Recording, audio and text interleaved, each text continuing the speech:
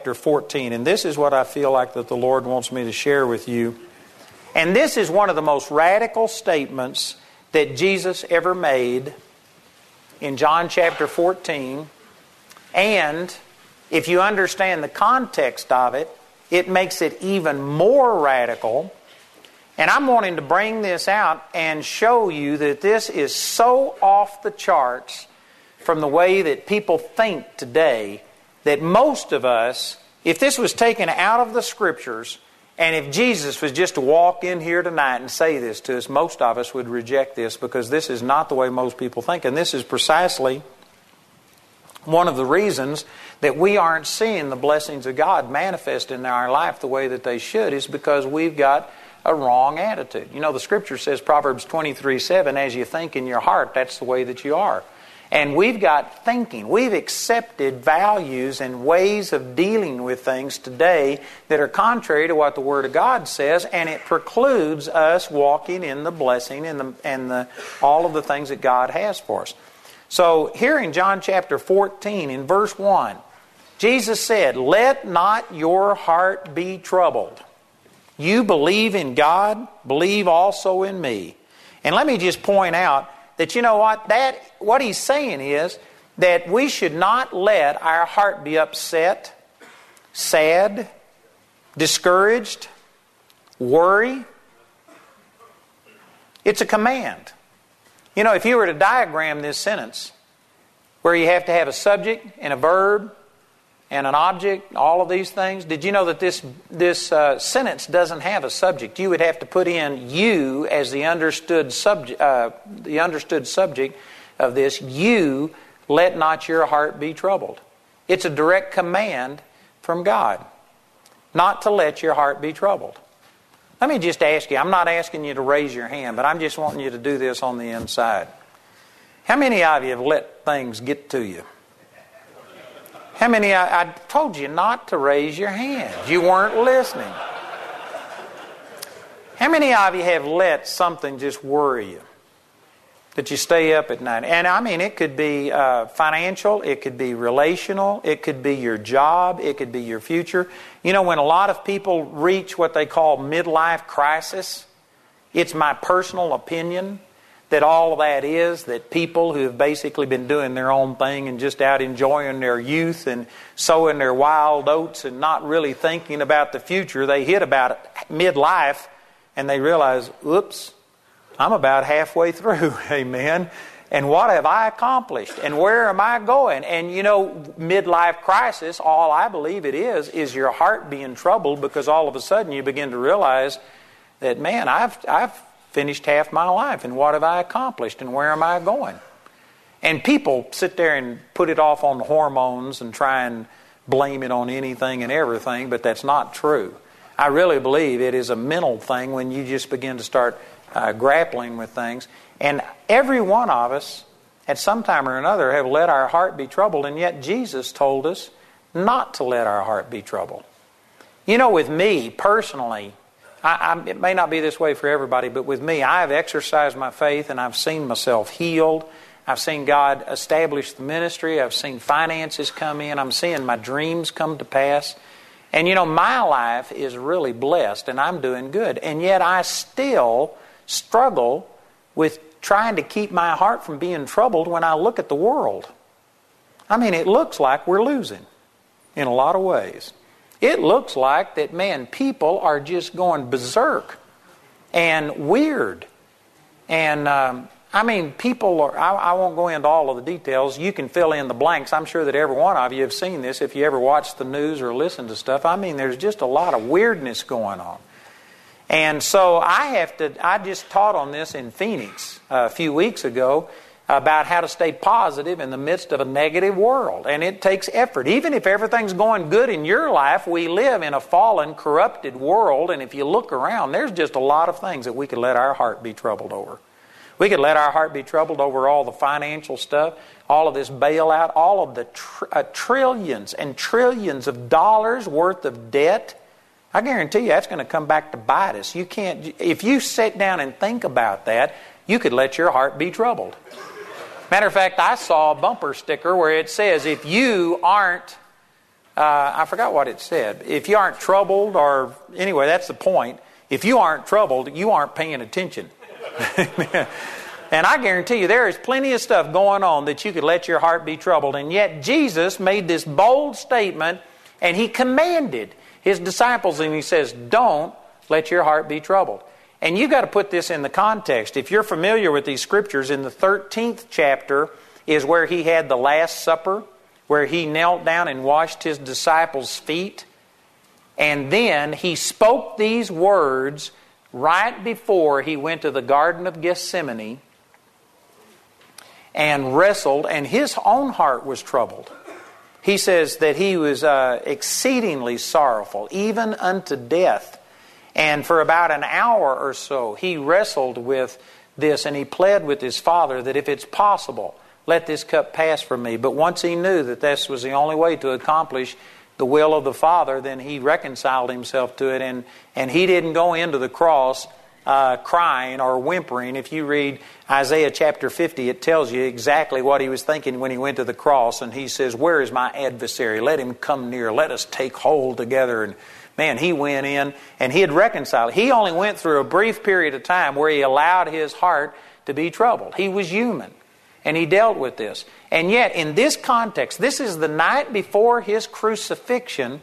He is speaking to His disciples, and He's specifically preparing them for when they see Him crucified. And for 3 days, He's going to be in the tomb. And, as we read this, none of His disciples remembered all of the prophecies. He had prophesied 14 different times, and I think 7 of those He specifically talked about not only His death, but 7 of them He talked about, I will rise again.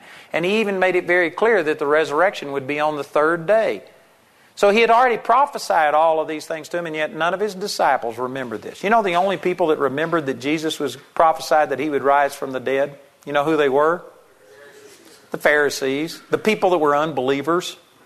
They remembered His prophecies, and so they went and got these soldiers to guard the tomb, lest His disciples come and say that they had stolen away the body. But His own disciples, they were so overcome with grief that they forgot the promises. Like Brother Dave was singing in that one song about, it won't be long till all these troubles are over.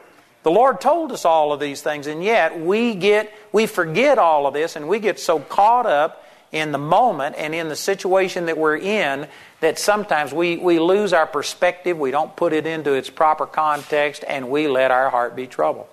He was saying this to His disciples the night before His crucifixion. And let me just point this out, that most people today, we have been so influenced by psychology and the thinking of this world that today, if you sit there and tell somebody who's in a terrible situation to don't let your heart be troubled, man, God's going to bring you through this. You are going to win. And if you start trying to encourage a person and tell them to hold on and stand strong, did you know that the average Christian today would come out against you and criticize you and say you're insensitive and you don't understand that we're just human and that we have these problems and that you're being too tough and too hard on a person? Is that true? I guarantee you that's the way that the vast majority of people would approach this. And yet Jesus, the night before His crucifixion, and it says in the 13th chapter, He knew all things that would happen unto Him. So Jesus was totally informed. If you remember, He went up on the Mount of Transfiguration, and He had Moses and Elijah appear to Him, and they talked to Him about His crucifixion and about His death and what would take place. Jesus knew exactly what was going to happen, and yet He told His disciples, don't let your heart be troubled. Most of us would think that's unreasonable. Most of us would think, oh, God would never do that. Most of us, when you feel pain or something, we have been taught to give in to it. We have been taught to vent and let this out and don't hide your emotions. Amen. This is a men's group. And I bet you that most men, when they meet together, are probably going to say things about you need to be more sensitive and you need to let this out and you need to quit holding things in. I'm telling you that, praise God, there's some things you need to bury. There's some things you don't need to vent. Now there's a balance between this. I'm not telling you that you just become stoic and act like nothing happens. God knows that, we have emotions. He gave them to us. I'm not saying that you deny all of this. I don't deny that I have emotions, but I do deny emotions ruling and dominating and controlling my life. And one of those emotions that I fight against is being troubled. Let me say it this way. I believe that when you worry and are troubling, that basically it's an insult to God, who has promised that He would never leave you nor forsake you, that He would always be with you. He's promised that the work that He began in you, that He would perform it until the day of the Lord Jesus.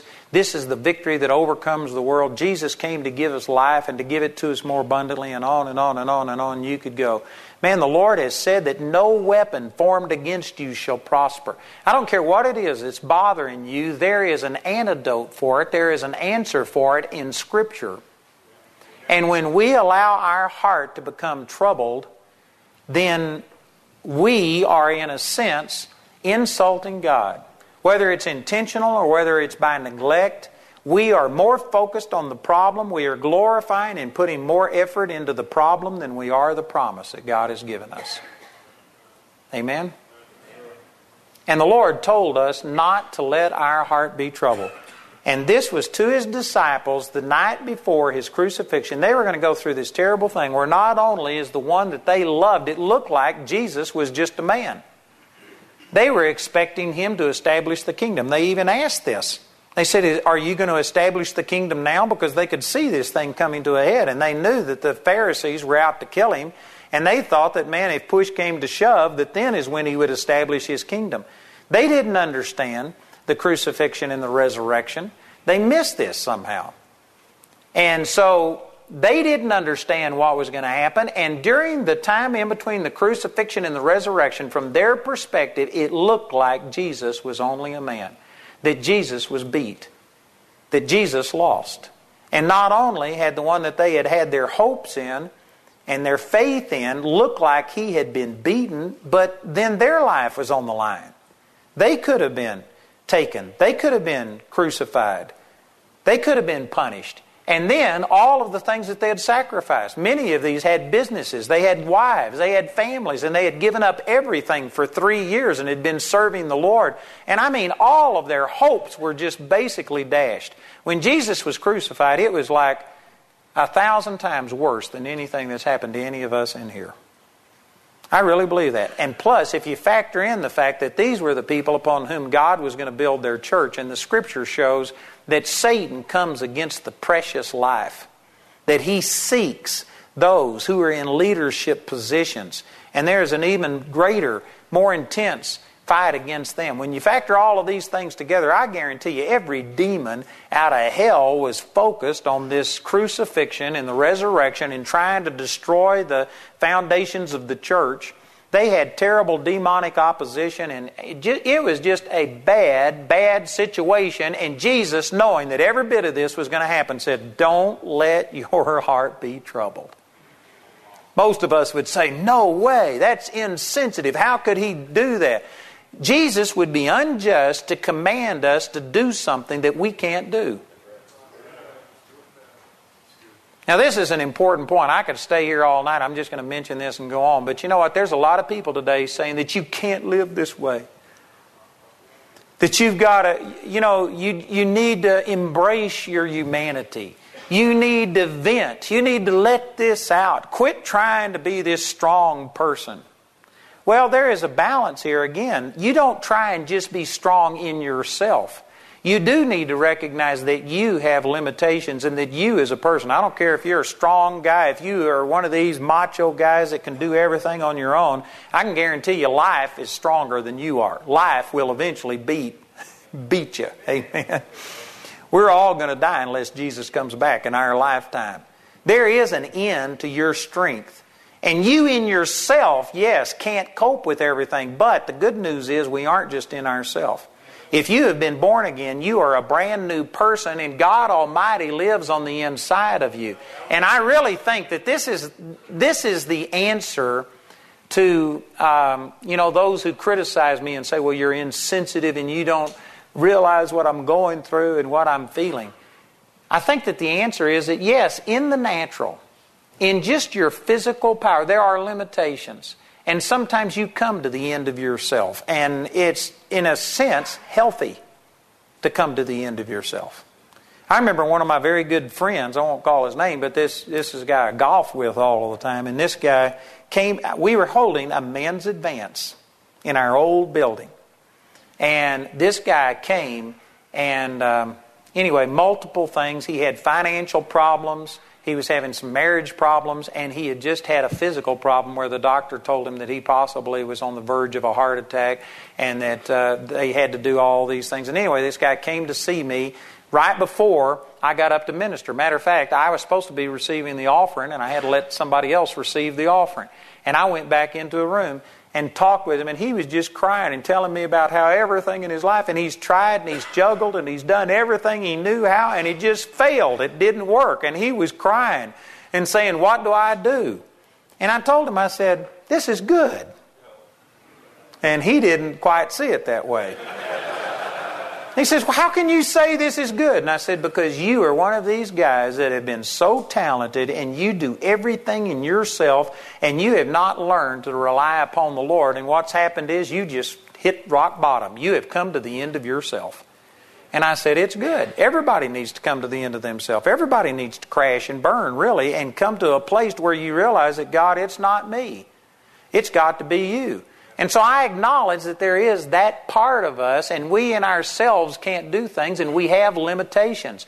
But then the thing that most people, I don't think, factor into this, that even though, yes, there is a part of us that is only human, in the Spirit, if you have been born again, you are now the righteousness of God. You have God Almighty living on the inside of you, and you've got a set of emotions in the Spirit. Galatians 5:22 and 23 says the fruit of the Spirit is love, joy, peace, long-suffering, gentleness, goodness, faith, meekness, and temperance.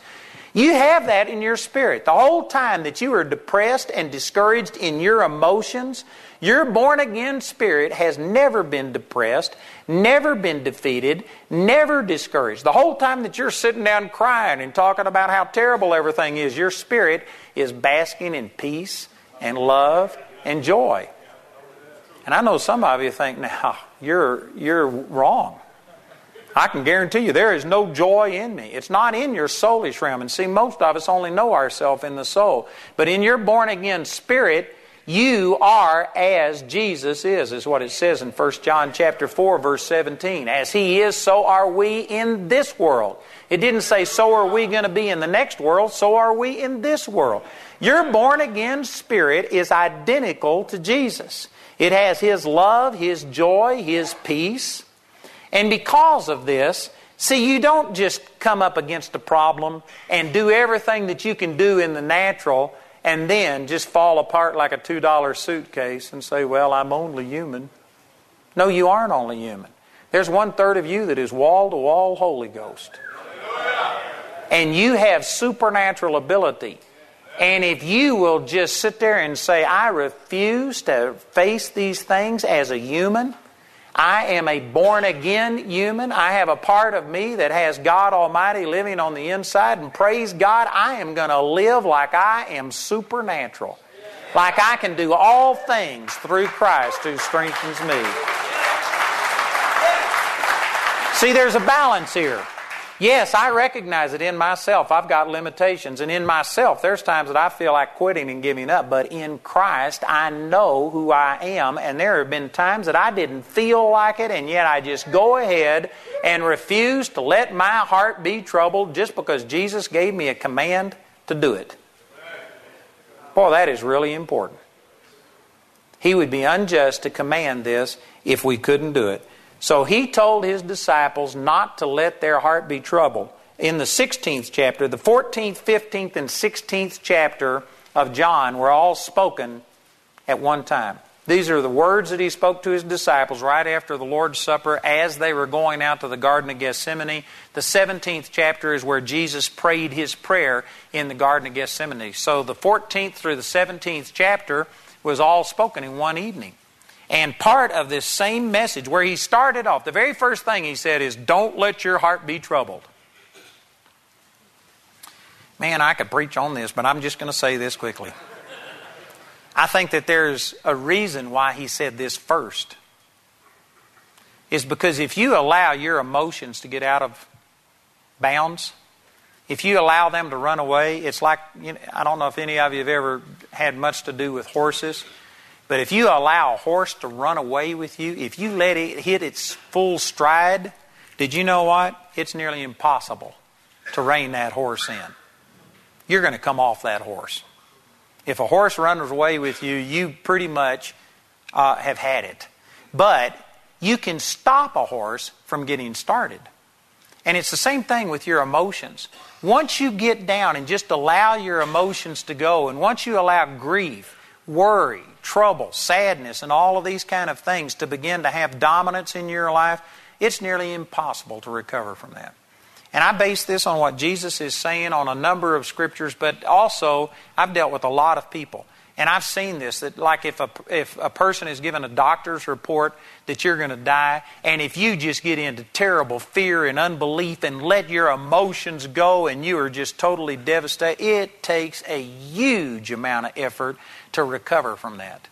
But if you would just stand strong, and when the diagnosis comes, when the first thing comes, if you just stand and deal with it right then, it is so much easier to stop it from getting out of control than it is once you've allowed unbelief, fear, trouble, worry, care to go and try and rein it back in. Now, if you've already blown it, amen, well, there is the Holy Spirit and you can overcome it. But I'm just saying it makes it much, much harder. And I think that this is the reason that the Lord said the very first thing, don't let your heart be troubled. And then He told them all kinds of things in here. There's a lot of instructions that He gave His disciples. But the very first thing is, don't let your heart be troubled. They were going to see Him crucified. And He says, don't be troubled. Most of us would feel that's absolutely unreasonable. Most of us would think, man, if you weren't troubled seeing Jesus crucified, if you weren't heartbroken, something would be wrong with you. Because again, we think only as human beings. But God has placed Himself on the inside of us. And in this same passage, 14, 15, and 16, over in chapter 16, verse 1, He says, these things have I spoken unto you that you should not be offended.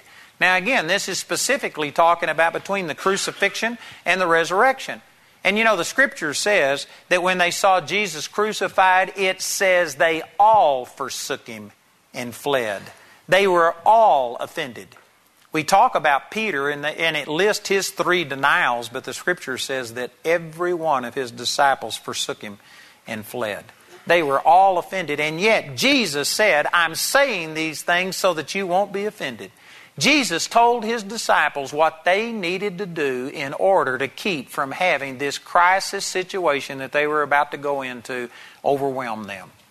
You know, there may be somebody here tonight who you aren't in a crisis situation. Maybe everything's going wonderful for you. You know, the disciples could have said that same thing when He was talking to them because everything was cool at the moment. But boy, within just hours, their world was going to come crashing down around them. And I can just promise you this is not a negative prophecy or a bad confession. We just live in a fallen world. Amen. If you never bump into the devil, it's because you're both going the same direction. I can guarantee you Satan goes about seeking whom he may devour. And if you don't have a problem now, just keep your seatbelt on because you will experience some problems. Something is going to happen. And Jesus was telling His disciples, He says, I've spoken these things to you that you wouldn't be offended. And yet they were all offended. You know why? Because they didn't take heed according to His Word. And again, most of us, we sit here and say, all right, I'm not going to be offended. As long as I have nothing worse than a headache.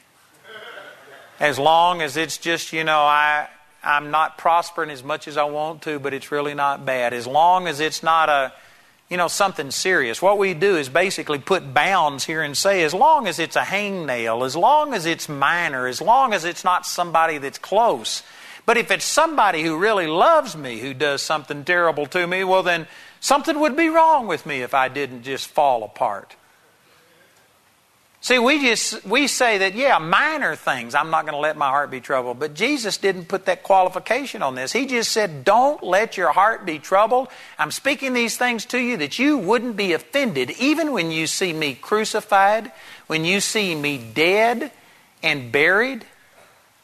Again, most of us just think this is unreasonable. And Jesus told His disciples, I'm saying these things to you that you will not be offended. They could have, if they would have taken His word, and if they would have just said, you know, this looks terrible, and yet Jesus said, don't be offended. And if they would have let the Holy Spirit, there's 5 times in these 3 chapters that Jesus talked about the ministry of the Holy Spirit and what the Holy Spirit would do. And He actually told them, it's actually better for you that I'm leaving so that the Holy Spirit could come. If they would have believed His words, they could have looked at this and say, how could anything be better than having Jesus? And yet Jesus said it's actually going to be better for the Holy Spirit than to have Him here. And if they would have believed His words, they could have kept from falling apart, from being offended, from being troubled during these 3 days period of time. It was possible. Jesus wouldn't have commanded it if it wasn't possible. It was possible. Not a one of them did it. But it was possible. Brothers, we do not have to let our heart be troubled. We don't have to be anxious. We don't have to have all of the worry and the care and all of the things that most of us have just embraced as a natural part of life. It doesn't have to be that way. We can cast our care over on the Lord, and you can actually live a carefree life where all of your care is over on the Lord and you are rejoicing because of the promises of God. That can be done. All I'm doing right now is just saying it can be done. I'm not telling you how to do it, but you know what? This is important just for you to come to a place to realize that there is something better than what most of us are living. Most of us have just been brought up in a culture that promotes and embraces defeat. The Christian culture. The Christian culture talks about how that you just can't live a life of victory.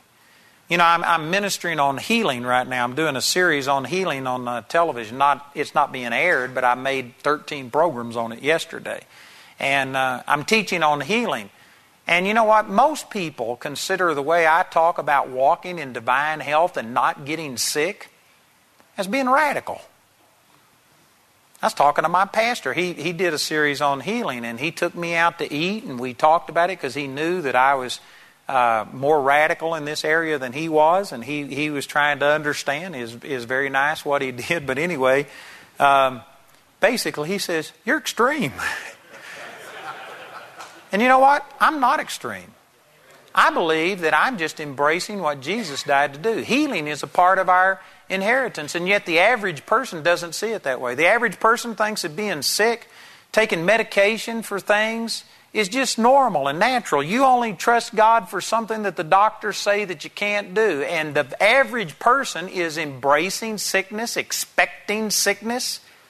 You confess things about, well, it's flu season, it's cold season, it's the time, you know, that the pollen counts go up, and you embrace things that you shouldn't have. Well, I'm getting older and my eyesight can't last. Moses was 120 years old and his eyesight wasn't dim, nor his natural force abated. Am I criticizing anybody that your eyesight is bad? No, I'm not, but I'm saying that, you know what? Jesus purchased total health for us. You don't have to have your eyesight fail. You don't have to start having prostate problems because you're whatever years old. We don't have to start having aches and pains and all of this kind of stuff. And yet, see, most people just think that's too extreme. It's too radical. And so they just don't go that far. They'll trust God for miraculous healings if it's something that the doctor can't cure. I tell you, we need to be more radical in what we are. If Jesus purchased this for us, we need to receive everything. And Jesus told His disciples, don't let your heart be troubled. He told His disciples, I'm saying these things so that you won't be offended. I'm telling you it's better that I go away and I'll send the Holy Spirit. He gave them all kinds of reasons, and yet not a one of them took advantage of what Jesus gave them. And most of us would sit there and say, well, they couldn't have done anything else. Yes, they could have, or Jesus wouldn't have said all of this. Jesus came to give us an abundant life. And one of the very first things, before I talk about how you can go ahead and appropriate this and start walking in the supernatural, one of the very first things that has to happen is we've got to raise our standards. We've got to quit being content with living below what God told us to do. And we've got to raise the bar and start shooting at something higher than what we've got. And I know that there's some people that when I talk this way, but this condemns me. You're saying I'm not living up to everything that God has for me? Yep, that's what I'm saying. You know what? You're never going to move on and you're never going to start seeing the power of God to a greater degree if you don't start believing for something more. And yet, again, I'd say that the vast majority of people are spending huge amounts of time just trying to feel good about themselves right where they are. Don't rock the boat. Don't make me feel like I'm missing out on something. I just want to be content where I am. I believe that you should be content but not complacent. You got to get stirred up. There needs to be a goal out there. And I tell you, one of the things that causes so many problems in our life is just the fact that we are content to live at a substandard level. I mean, it's not something that's going to kill me right away. It's just a little pain so I can live with it. And so we just put up with it. You know what? If you got to where you fought a headache like cancer, I mean, you just do not tolerate a headache. You are not going to accept a headache because, man, Jesus died to redeem you from all sickness and every disease. If you drew the line right there and says, I will not have headaches. I am not going to have allergies. I'm not going to sit here and let my eyes go bad. I am not going to have prostate problems or whatever it is that you're dealing with. If you were to draw the line right there, then when cancer knocks on the door, you know what? You would have already exercised your faith. You would be strong and you'd be able to deal with cancer. But many of us just embrace all types of sicknesses, weakness, failures, and stuff. And then when something big comes up that you can't handle, you start trying to believe God. And it's like a person who wants to lift 100 pounds and they had never lifted 5 pounds. You got to start somewhere. And we've just tolerated. We've embraced failure. We look around and most of us draw our inspiration from how everybody else is. And we don't want to be as bad as those, but you know what? As long as we're just kind of in the middle, most people are just okay with being mediocre. Most people are shooting at nothing and hitting it every time. Don't rock the boat. Man, if you start telling me there's something more, well then I might get out and try something and fail. And you know, I believe that if we aren't stretching ourselves, we've already failed. God called us to be supernatural. If you aren't supernatural, you're superficial. And you know what I'm saying? Again, I understand that this unsettles you. It makes you think, you mean there's more? There's more to just getting up, going to work, coming home, watching TV, going to bed, getting up, going to work, coming home, just the daily grind? Yes. Man, if you don't feel like your life is making a difference, if you aren't excited about what you're doing, if you hate your work, something needs to change. Either you need to change your attitude and get right with God, or possibly that's a Holy Ghost dissatisfaction trying to let you know that there's more than what you're experiencing. I know that it stirs you up. I know this isn't comfortable when I sit here and say that, man, we shouldn't let our heart be troubled, because many of us think, I'm justified in my heart being troubled. You don't know what's happened to me.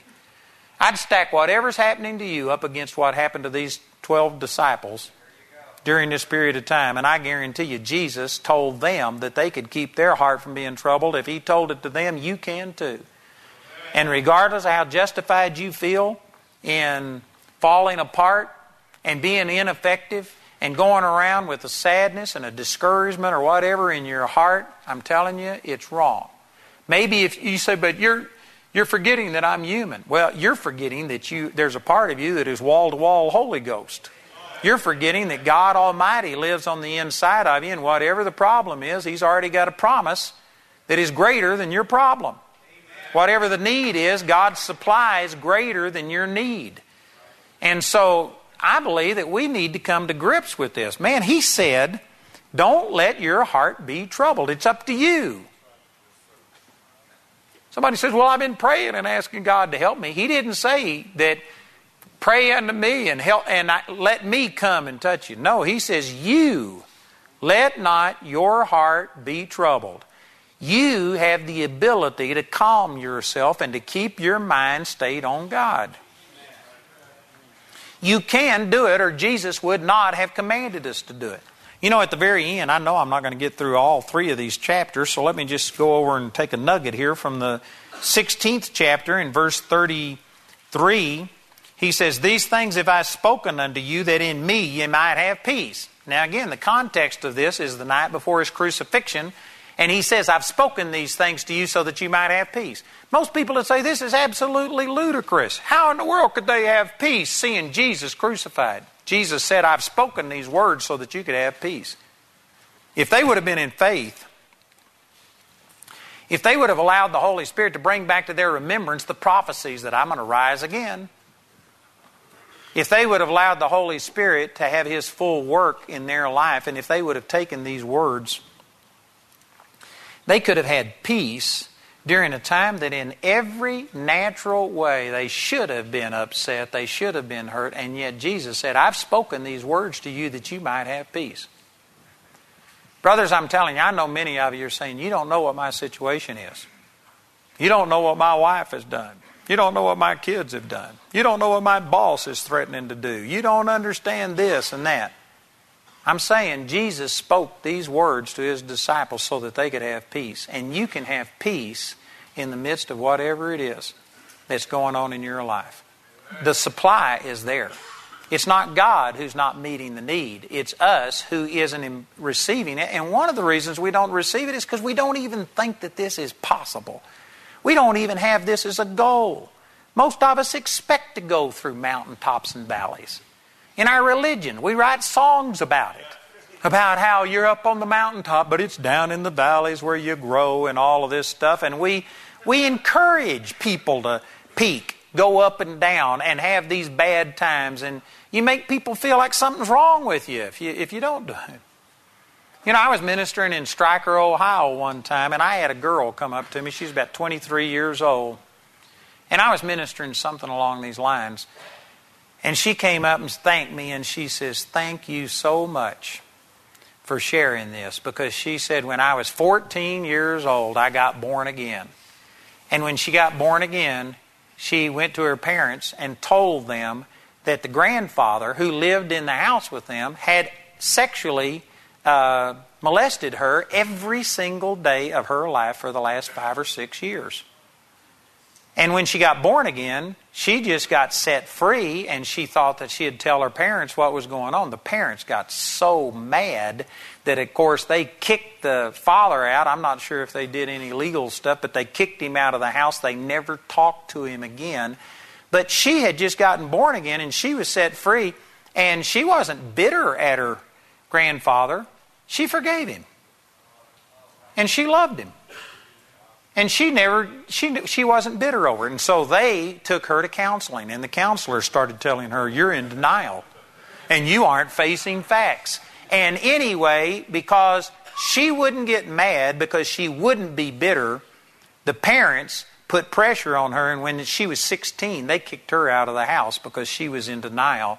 And this girl, from the time that she was 14 until at that time, which was about 22, 23 years old or something, she said her parents wouldn't talk to her because they said, something's wrong with you. You should have problems, and you're saying you aren't bitter, you aren't hurt, you don't have anything, you're in denial. And so her parents had rejected her because she wasn't limping through life like they expected her to.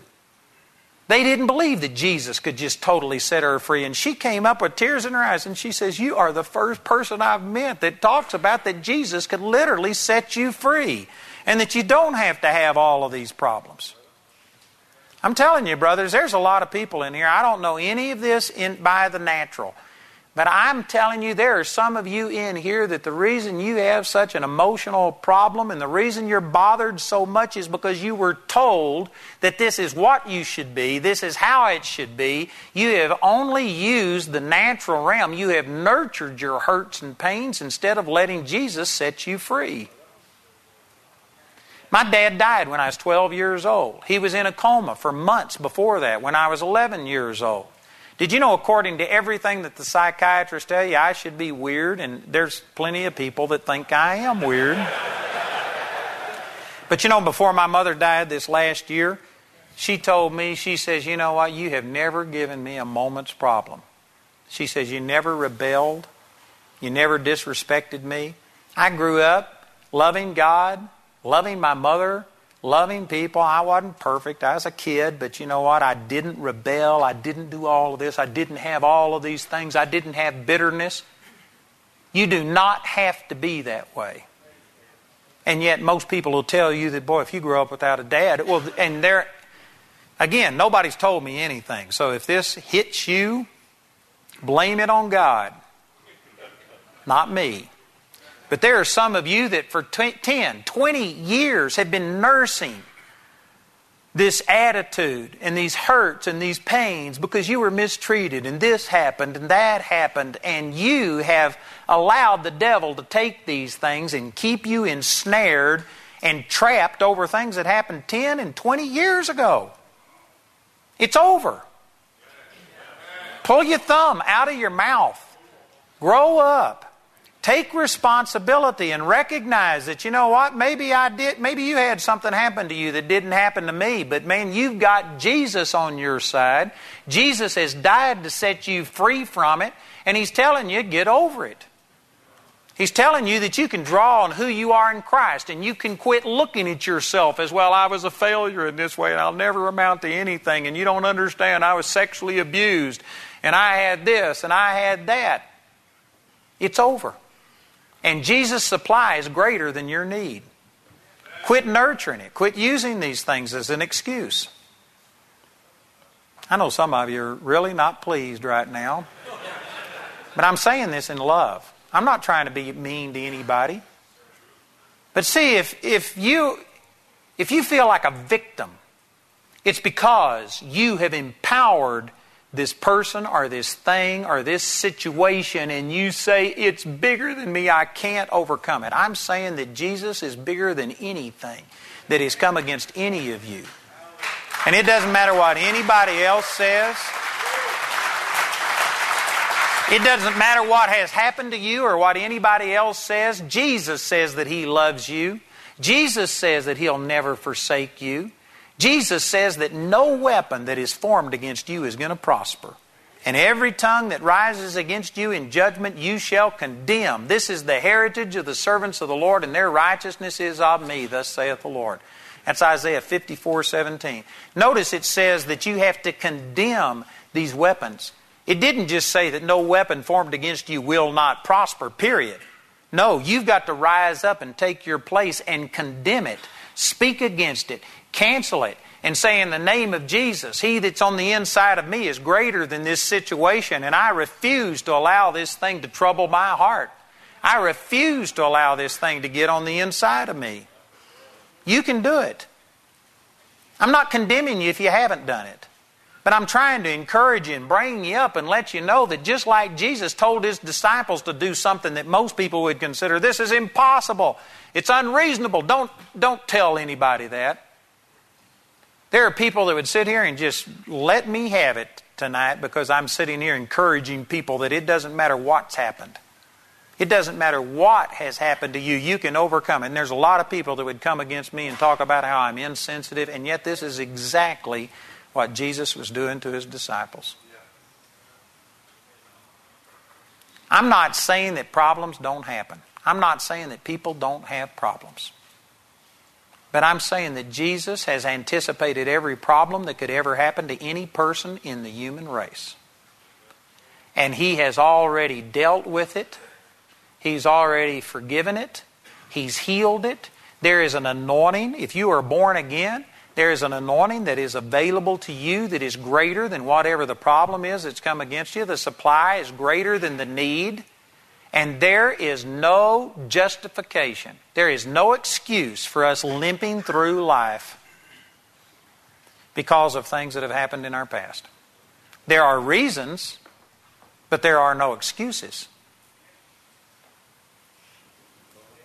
Thank you for that one. Amen, brother.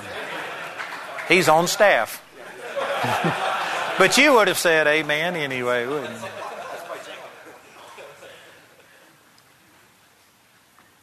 But I tell you, before we can talk about, all right, so how do we get out of this? How do we start letting our heart not be troubled? The very first thing is you've got to realize that this is not an unreasonable demand. You've got to understand that this is not only doable, it's the high road. It's the better way to live. You can do it. We've got to take back our authority. You know, this humanistic world that we live in has influenced the church, I believe, more than the church has influenced the world. There is a lot of ungodly attitudes from the world that have crept into the church. And one of them is that, we are just nothing special. Outside of the church, in the world, all we are is an evolved animal. I think this is why evolution is so popular to people. The Scripture says in Psalms chapter 19, the heavens declare the glory of God. The firmament shows His handiwork. Day unto day uttereth speech. That word utter means to gush forth. Day unto day, every single day is just screaming at people that there is a God. Night unto night shows knowledge. There is no tongue or language where their voice hasn't been heard. Did you know if you look at a blade of grass, mankind collectively with all of our ability, billions, trillions of dollars, you take the whole resources of the entire world and put it together and man can't make a blade of grass. They can make something that looks like it, but it won't grow and it won't reproduce and sprout and produce another blade of grass. Man in all of his ability can't do that, and yet we see billions of blades of grass. We see the sunrise, the stars, the trees, people, and people aren't sure if there's a God. Man, all of these things are speaking out to us constantly, and yet people are embracing this thing that we just happened, that we evolved from slime. It defies logic. If you were to be an astronaut and if you went to the moon and you got out and as you were walking over a rise, if you found a house built on the moon, don't you think that would mean that somebody had been there? Houses don't grow. They don't evolve. If it had doors and windows, I guarantee you would be an absolute idiot if you didn't think that there had been a person on the moon sometime or another. And yet, look at the world. Look at the body. Look at your finger. Man can't create that, and they aren't sure that there's a God. They think that this just all happened. You would think a person, an absolute idiot, to walk and find a house and think that this just happened, and yet they think that all of this just happened. Man, that defies logic. I think that the reason people have embraced evolution, it's a religion. They have to choose to believe it, and you know what their motivation is? Because if all I am is an evolved dog, then it gives me an excuse to live like a dog. It gives me an excuse to have the morals of a dog. It gives me an excuse to explain away why I can't cope with this and why I'm this and why I'm that, because there is nothing on the inside of me that is God-breathed. I'm just a hunk of chemicals. And so if this happens, I've got to fall apart like a $2 suitcase. If this person spits in my face, I can't go ahead and overcome that. I can't deal with this. And it's popular because it's an excuse, it's an escape, it's a cop-out. It allows us that all we are is an evolved animal. And you know what? Most Christians wouldn't sit there and embrace some of the things of evolution, but we've taken some of the same things that we are just... We don't see that we're made in the image of God. We've bought the lie that we're just substandard, that you can't cope with life, that it's normal to have a midlife crisis. It's normal to just peak and valley, and it's normal to do all of these things that the Bible says are abnormal. Most people are not using the Word of God as a standard. They're just looking around at the world and kind of taking an average, and this is kind of what they expect. And you know what? I got all kinds of hurts and pains, and yeah, I take 20 medications, but they aren't big things. They're just little things, and you're just living so far below the standards. God loves you. You can take 30 medications. He doesn't care. I don't care. I'm just telling you that God has provided something more. Why don't we take advantage of what He's given us? Why don't we live up to the full potential? Man, the Lord went to tremendous expense to send His Son and to die, not only to set us free from our sins, but so that we could have an abundant life, so that we could walk in health, so that we could walk in prosperity, so that we could be above only and not beneath, so that we could lend and never have to borrow. That's part of the blessing. Blessed going out, blessed coming in, blessed in our basket, blessed in our store, abundance in every area. And the average Christian doesn't even have that as a goal. They have accepted it that, I'm just average. But you've got God Almighty living on the inside of you. You're supernatural. You ought to expect supernatural results. We ought to be believing for more than a person that doesn't have God on the inside of him. Jesus is saying, don't let your heart be troubled. To people that were entering into a greater crisis than any of us. And if that applied to them, and if He said, I've spoken these things so you won't be offended, I've spoken these things so that you can have peace, if He told them that, well then we don't have a good excuse for falling apart during the pressures of the world. Another thing that goes right along with this is people will say, but things are worse today than they've ever been. We love to talk about the pressures of modern day life and how things are so bad. The Scripture says that there's nothing new under the sun. That which has been is that which will be. The wisest man on the earth said that. It's another cop-out. The Bible says, 1 Corinthians 10:13, there is no temptation taken you but such as is common to man. But God will, with the temptation, make a way to escape that you may be able to bear it. It says there's no temptation taken you but such as is common to man. When you say, we've got pressures today that nobody else has known, you know what you're saying? My situation is an exception. What has worked for other people won't work for me. My situation is harder, therefore it's justifiable that I'm not victorious. You may not have sat down and analyzed it, but that's why everybody loves to amplify and talk about how bad their situation is. I travel and I go to churches, and I couldn't tell you, but I don't think it's an exaggeration to say I've been to 100 places in the United States that claim more demonic activity than any other place in the world. And that can't be true of 100 different locations. And yet I've been to... And everybody thinks their situation is harder than somebody else's. You know why that seems attractive? Because if you are in such a hard situation, then that justifies and explains why you're ineffective. It's a cop-out. That's why everybody loves to talk about nobody knows the trouble I feel. Nobody knows my sorrow, and yet there's no temptation taken you but such as is common to man. We aren't in greater stress today. You know what the real problem is? We got a greater vacuum on the inside than previous generations. We're trivial. We don't have the depth and the maturity of a lot of other people. Our situation is not worse. I heard people talk about, oh, the young people today have it so much harder than we did. That's not true.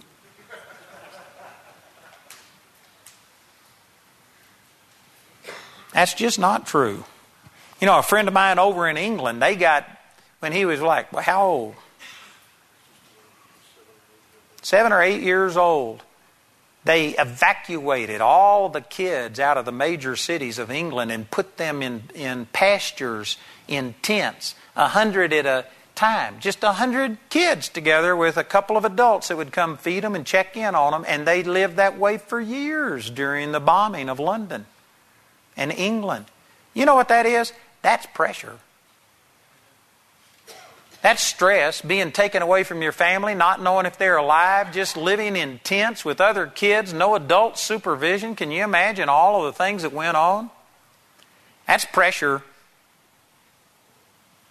But being stressed out because you don't have the shoes that when you walk they light up and all of your friends do. I just don't know if I can survive. That's not pressure. You don't have the designer jeans and you don't have the latest PlayStation 3 and so you're neglected because of it. That's not pressure unless you're a person that has misplaced values. Man, this is a lie. But see, I'm saying all of the things I'm saying tonight to basically say that through every one of these things I've mentioned, through all of this stuff, the world has come and basically taught us that, oh yeah, Jesus is there and He has power, but my situation is worse than anybody else's. It's unreasonable. I should be falling apart. I should have problems. Something's wrong with me if I'm not having all of these things. And so we have lowered the standard to where we aren't even shooting for, we aren't even pursuing an abundant life, thinking that it's unobtainable and that something's wrong with you. If you profess that you're going to live in abundance and victory and joy and peace. I'm saying something's wrong with that. Jesus told His disciples not to let their heart be troubled, and I believe that we can do it. And that's what I'm shooting for. I'm not saying I do it perfectly, but you know what? I'm working on it. And I have overcome things that I guarantee you in the natural it would have crushed me. When my son died, you know what? I felt grief and sorrow and fear and everything that anybody else would feel. I felt those things. You know, my own kids have come to me when I've talked about, you know, there was times that I just had the pressures of the ministry and the finances. It was like it was crushing. And I remember one time in my pickup just thinking, I wonder where this road goes. I wonder if I could just drive off and leave my family, my kids, my ministry, and just go somewhere and live and nobody knows me. I've had those thoughts, and I was saying something about that, and my kid's jaw hit the floor. Like, you thought that? I've thought the same things that anybody thinks. I've had the same feelings that anybody thinks. When my son died, I guarantee you, I didn't want to rejoice. I didn't feel like praising God. But you know, this is one of the verses that came to me. Don't let your heart be troubled. You believe in God, believe also in me. And I felt like crying. And yet I just determined, praise God, I am not going to let my heart be troubled. See, most people say, oh, but if your son dies, you should. No, the Bible says don't let your heart be troubled.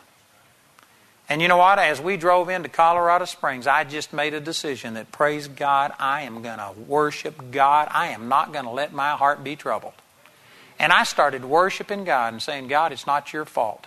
You did not kill my son. And I said, if he doesn't come back to life, I want you to know I'm going to serve you. It's not your fault. I'm not going to get mad at you.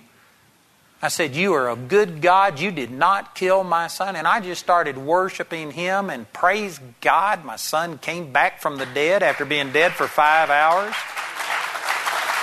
And he's alive. And I've got a granddaughter that was born the next year that wouldn't have been here if he hadn't have come back. And you know what? I'm just saying that I really believe that if I would have let my emotions get out and overwhelm me, and then start trying to work my way back into faith, I don't think I'd have my youngest son with me today. This is important. And brothers, I'm just saying that we need to start drawing on the supernatural power of God on the inside of us and quit acting like we're only human. I'm not only human. You aren't only human. 1/3 of you is wall-to-wall the Holy Ghost. 1/3 of you is power of God. And we need to draw on that, and we need to encourage ourselves. David had to encourage himself in the Lord because nobody else was believing God. So he encouraged himself. You know why? When my son died, nobody else was encouraging me. I had to encourage myself. You can do it. I don't think I ever finished reading this verse. John 16:33 says, "These things have I spoken unto you, that in me ye might have peace." And then the rest of the verse says, "In the world you shall have tribulation, but be of good cheer. I have overcome the world." Now see, just in case anybody was thinking, oh, Jesus really didn't anticipate the problems that they were going to have. He was talking about until things go bad, you need to not let your heart be troubled. He said right here, you are going to have tribulation, but be of good cheer. In the same verse, he showed that this being of good cheer and keeping yourself encouraged instead of troubled and sad is something that you can do in the midst of having tribulation, in the midst of your problem. You can encourage yourself in the Lord. You can choose to rejoice. You know, in the book of Philippians, there are 17 times that Paul talked about rejoice, rejoicing, rejoiceth. He used the word 17 times in 4 chapters. It was the most joy, the most praise of any of his writings, and he was writing from prison, facing death, and he talked about all of these things. And you know, he didn't use the word joy. He may have a couple of times, but I'm saying 17 times he used rejoice and stuff. And the difference is joy is a noun. It's a person, place, or thing. It's something that you have. But the word rejoice is not a noun. It's a verb. It's something that you do. So you know what? Whether you have joy or not, you can rejoice. Whether you feel like it or not, you can go ahead and do what I did. When I first started praising God, driving into Colorado Springs after hearing that my son had been dead for 4 hours, I didn't have joy. I had it in my spirit, but I couldn't discern it in my emotions. But you know what? I knew that I could still go ahead and rejoice. And I started rejoicing and praising God and walking in what He told me to do. And I mean, it's just like priming a pump. And you know, if you'll start just doing what God told you to do. Some people will say, well, I'd be a hypocrite if I did that. Well, it depends on who you consider you are. If you think that part of you that you see in the mirror and your emotional part, if you think that that's you, well then yeah, you're hypocritical to act contrary to it. But if you see yourself as a new person in Christ, that the Bible says the fruit of the Spirit is love, joy, peace, long-suffering, gentleness, goodness, faith, meekness, and temperance. That's what's in your spirit at all times. If that's the real you, then you are a hypocrite to be depressed and discouraged when the truth is in your born-again spirit, you're rejoicing and praising God. So if you're saying, I couldn't sit there and act like and just rejoice if I didn't feel joy, I'd be a hypocrite. Well, then that shows you've got an identity problem. You think that carnal part of you, the outward part of you is the real you. But there is a new you on the inside that most people don't really know. And that real you is victorious. That real you has the same faith in it that Jesus had. You've got the same quantity and quality of faith that Jesus had in your spirit. If you aren't feeling that, if you can't see it manifest, it's because you hadn't drawn it out yet. But I can guarantee you, based on the authority of God's Word, that as Jesus is, so are you right here in this world in your spirit. Do you think Jesus would respond the way that you're responding?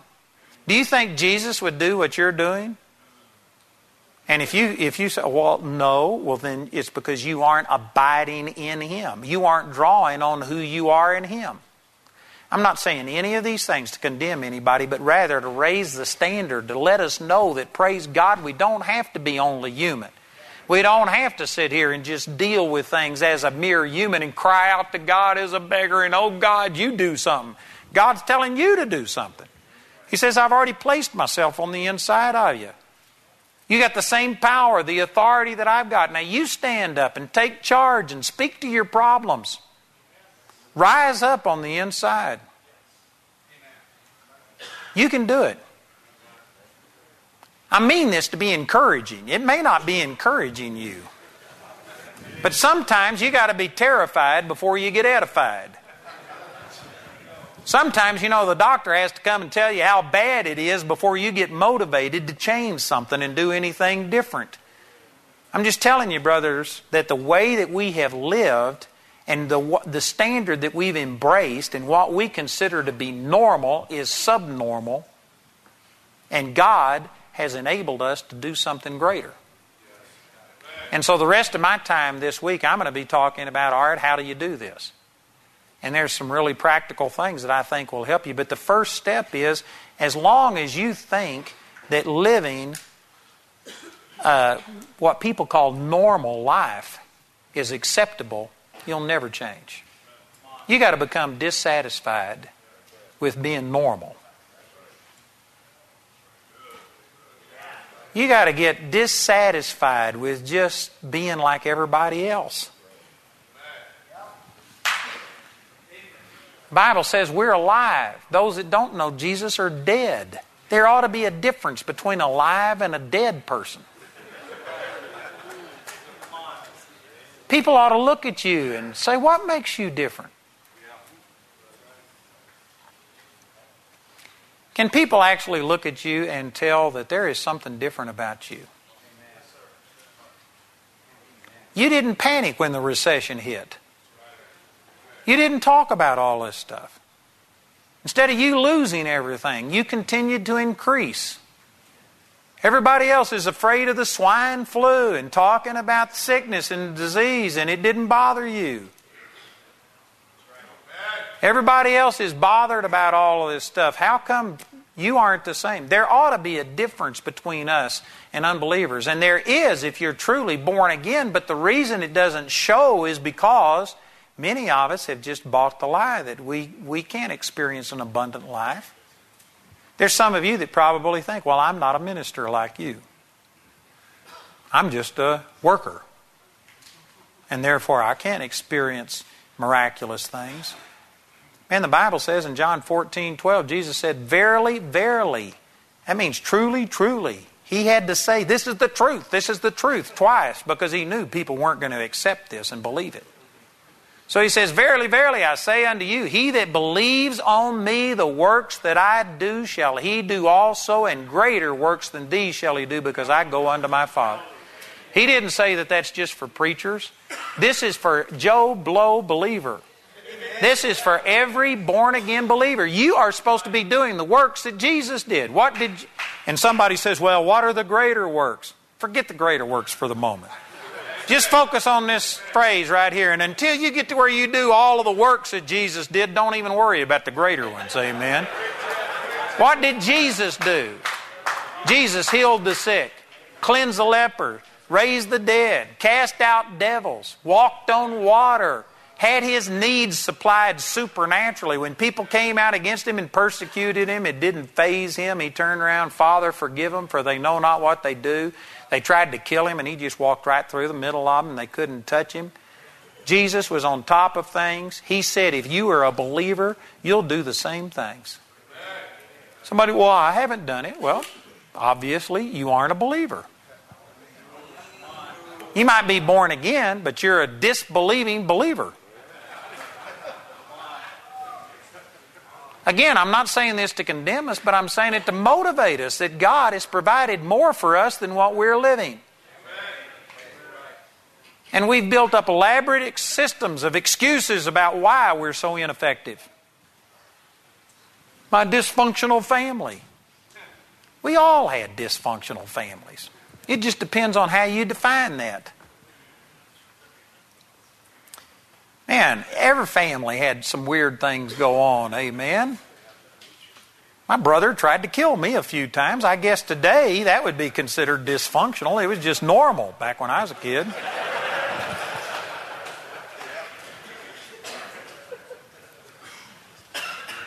We just have all of these excuses about why we're ineffective. I'm trying to take away our excuses, and when you strip these things away, it kind of leaves you naked and you feel shame and embarrassment. But you know what? If you're going to change clothes, you're going to have to take off those old ones. You're going to have to get rid of the stuff that you've been using to cover your shame. You're going to have to get rid of all of this stuff before we can clothe ourselves with what Jesus has provided. Man, God wants us to be doing miracles.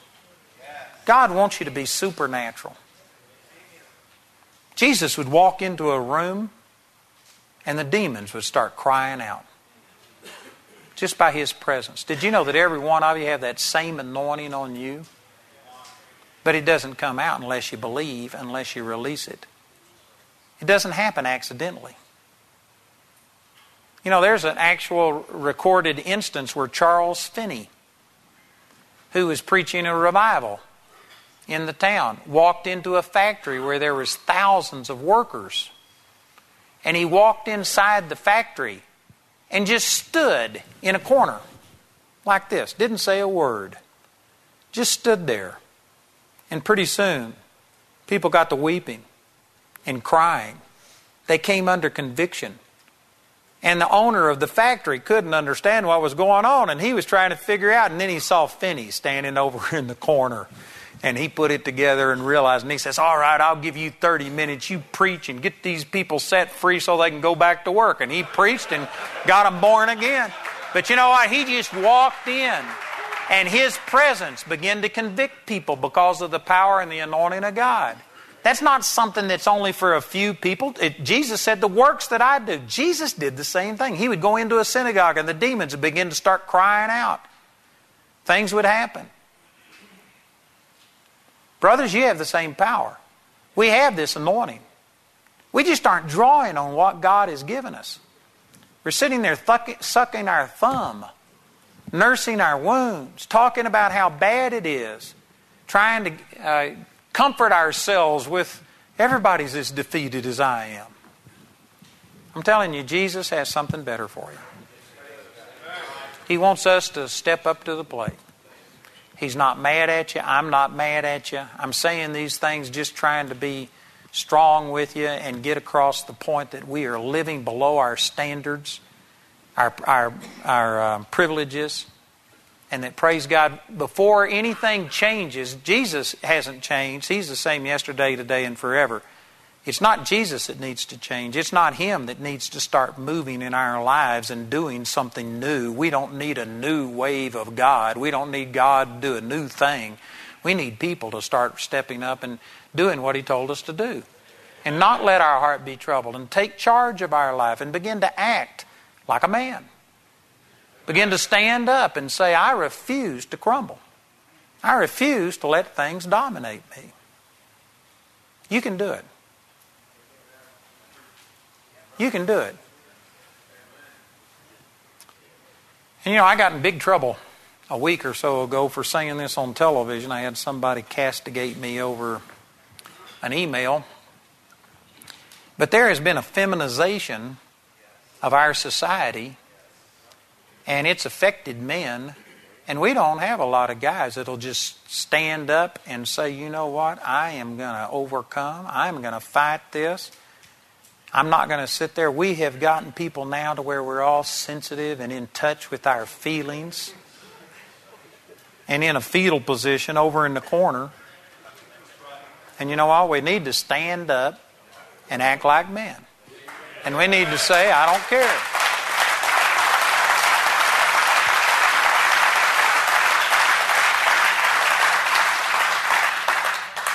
The Bible says, I'll bless the Lord at all times. And if that's what it says, then I'm going to bless the Lord at all times. I don't care how I feel. Amen. You can do it. You know, I had a really bad situation happen one time. David Hardesty, this is before he worked for us, he heard it on Paul Harvey's news broadcast. It made the worldwide deal. Really bad. And I came in to teach in school. And my staff met me at the door. You can't minister. We heard about what happened. I said, why can't I minister?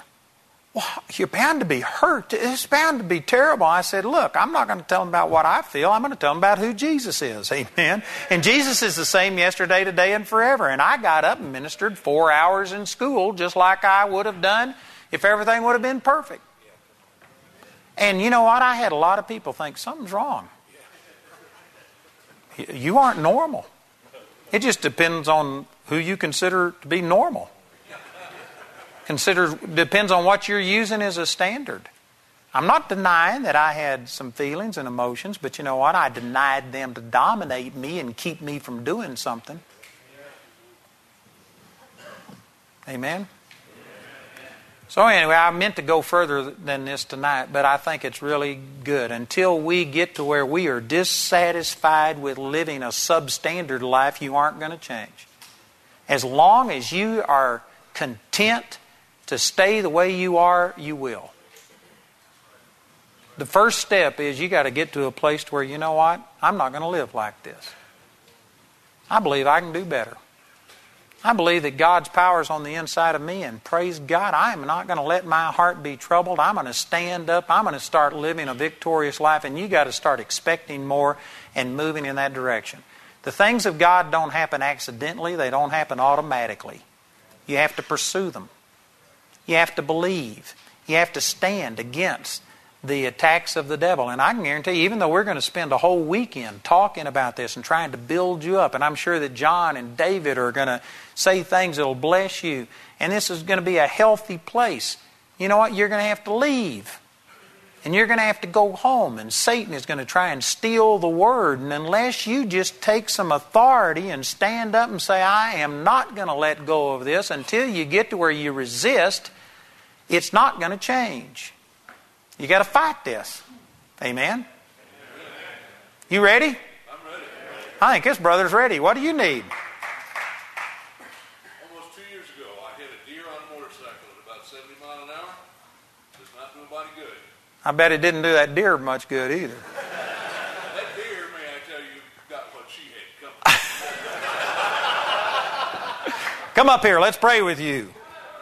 Praise God.